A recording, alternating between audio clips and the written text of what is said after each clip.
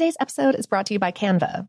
We're all looking for ways to make an impact at work, but not all of us are skilled in visual design. Canva helps you get your point across, simply and beautifully. It's easy to design Canva presentations, docs, whiteboards, and videos. You start with a designer-made template and customize it with your content. Plus, add graphics, charts, and more from Canva's massive media library. Whatever department you work in, Canva is perfect for any task. Sales decks, hiring docs, marketing brainstorms, employee videos, you name it. Anyone at work can design with Canva. Start designing today at canva.com. Designed for work. I'm Katya Adler, host of The Global Story. Over the last 25 years, I've covered conflicts in the Middle East, political and economic crises in Europe, drug cartels in Mexico. Now I'm covering the stories behind the news all over the world in conversation with those who break it. Join me Monday to Friday to find out what's happening, why, and what it all means. Follow The Global Story from the BBC wherever you listen to podcasts. This episode is brought to you by Technically Speaking, an Intel podcast. When you think about the future, what kind of technology do you envision? Whatever the future holds, artificial intelligence will undoubtedly be at the heart of it all. Join Graham Class as he hosts Season 2 of Technically Speaking, an Intel podcast, and hears from the minds transforming healthcare, retail, entertainment, personal computing, and more with the help of AI. Tune in every other Tuesday and explore the latest technology that's changing our world today and creating a more accessible tomorrow. Listen to Technically Speaking, an Intel podcast on the iHeartRadio app, Apple Podcasts, or wherever you get your podcasts. What's up, this your boy Lil Duval, and check out my podcast, Conversations with Unc, on the Black Effect Podcast Network. Each and every Tuesday, Conversations with Unc podcast feature casuals and in-depth talk about ebbs and flows of life and the pursuit of happiness. Unlike my work on stage, I tap into a more serious and sensitive side to give life advice and simply offer words of encouragement, yet remind folks to never forget to laugh. Every Tuesday, listen to Conversations with Unc, hosted by Lil Duval on the Black Effect Podcast Network, iHeartRadio app, or wherever you get your podcasts. Presented by AT&T. Connecting changes everything. Hey, this is Christina Quinn. I'm the host of Try This, the Washington Post's new series of audio courses. The idea behind Try This is to become better functioning humans without having to comb the internet for countless hours. In our first course, we learned how to sleep better. Now, we're going to learn how to make our friendships stronger. I'll offer expert tips that are doable, and I'll keep it short. So let's do this. Class is in session. Find Try This from the Washington Post wherever you listen. Welcome to Brain Stuff from HowStuffWorks.com, where smart happens.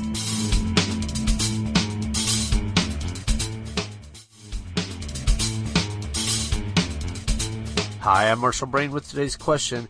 How do the new full-body scanners at airports work? And this really is an interesting question because there's two parts to it. There's the actual technology of the scanners, but there's also the huge uproar they're causing right now. So we can look at both aspects of that and see how they're converging right now. The thing you notice if you've been watching the news is that there's a huge uproar around these new full-body scanners that are being deployed at airports around the United States right now. There are people loudly claiming that the TSA is handcuffing them to chairs for refusing to be scanned, for example, and the TSA responding that it never happened. There are videos showing little toddlers screaming during pat-downs. There are calls for congressional oversight, passenger boycotts, acts of private protest, TSA abolishment. Even in New Jersey, they're claiming that they're going to stop the TSA. And in Orlando, they claim that they're going to replace the TSA with private contractors. So there really is a big debate going on right now. There are many reasons why people tend not to like these new full-body scanning machines, but the two primary complaints are health concerns from X-ray radiation and privacy concerns, both from being groped during pat-downs if you opt out of the scan and from the possibility of scanned photos being distributed. Whether you love or hate the Transportation Safety Administration and its mission, the mission is clear. The TSA's goal is to keep passengers from carrying weapons and explosives onto airplanes.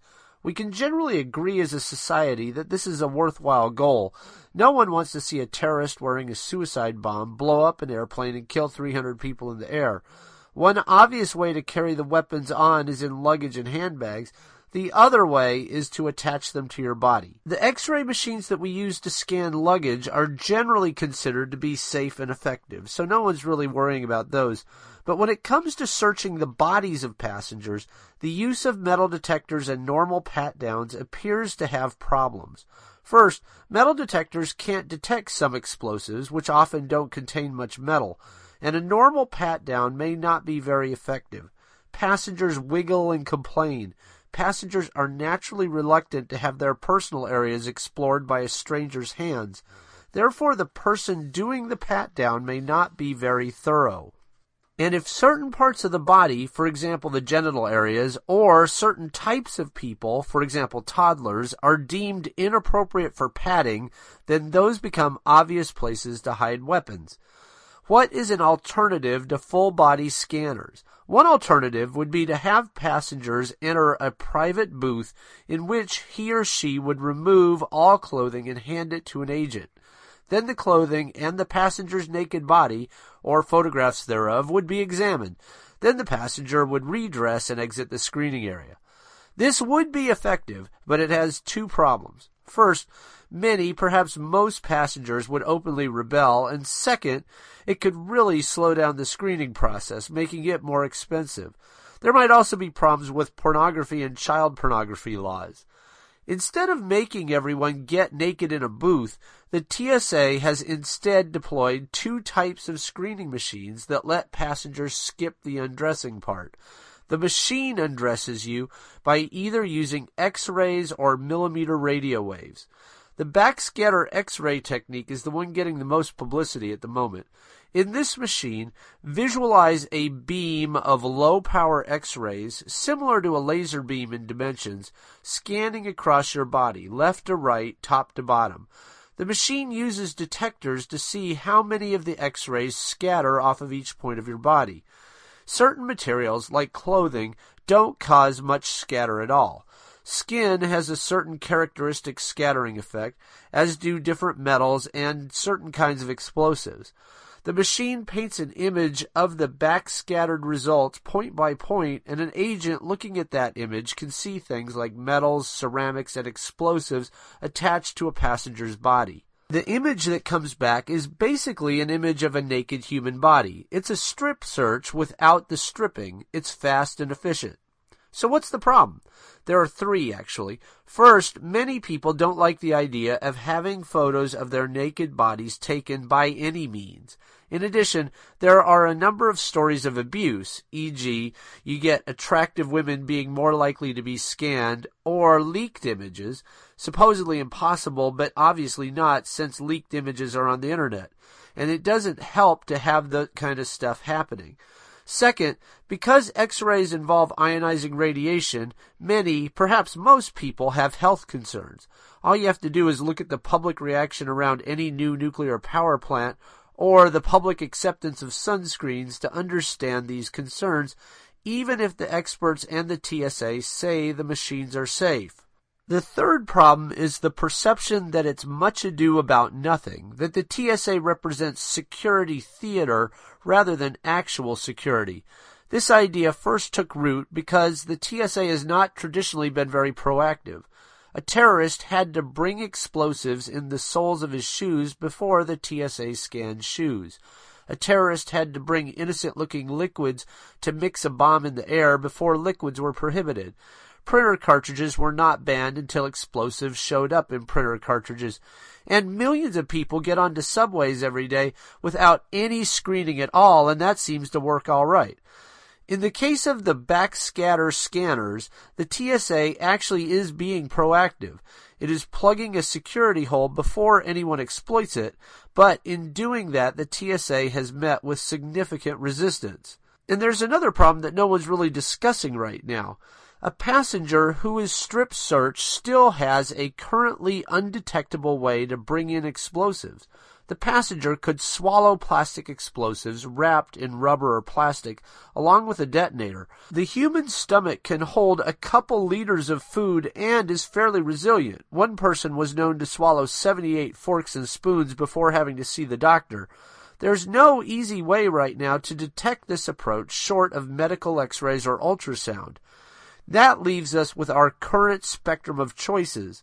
At one end of the spectrum, we could let passengers walk onto airplanes like we let them walk onto subway trains. Zero security of any kind. At the other end of the spectrum, we could give naked passengers full-body CAT scans before every flight.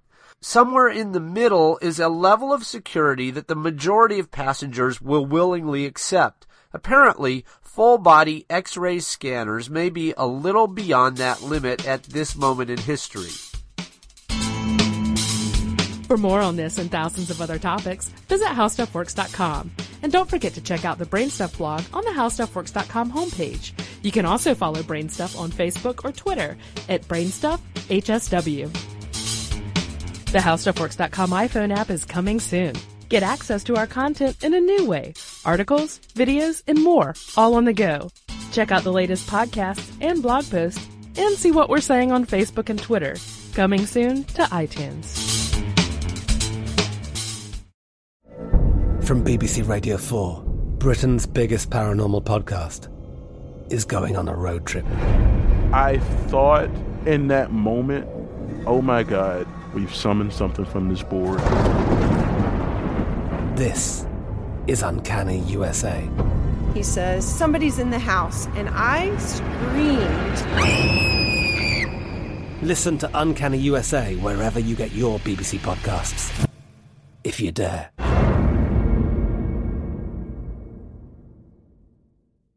Today's episode is brought to you by Canva. We're all looking for ways to make an impact at work, but not all of us are skilled in visual design. Canva helps you get your point across, simply and beautifully. It's easy to design Canva presentations, docs, whiteboards, and videos.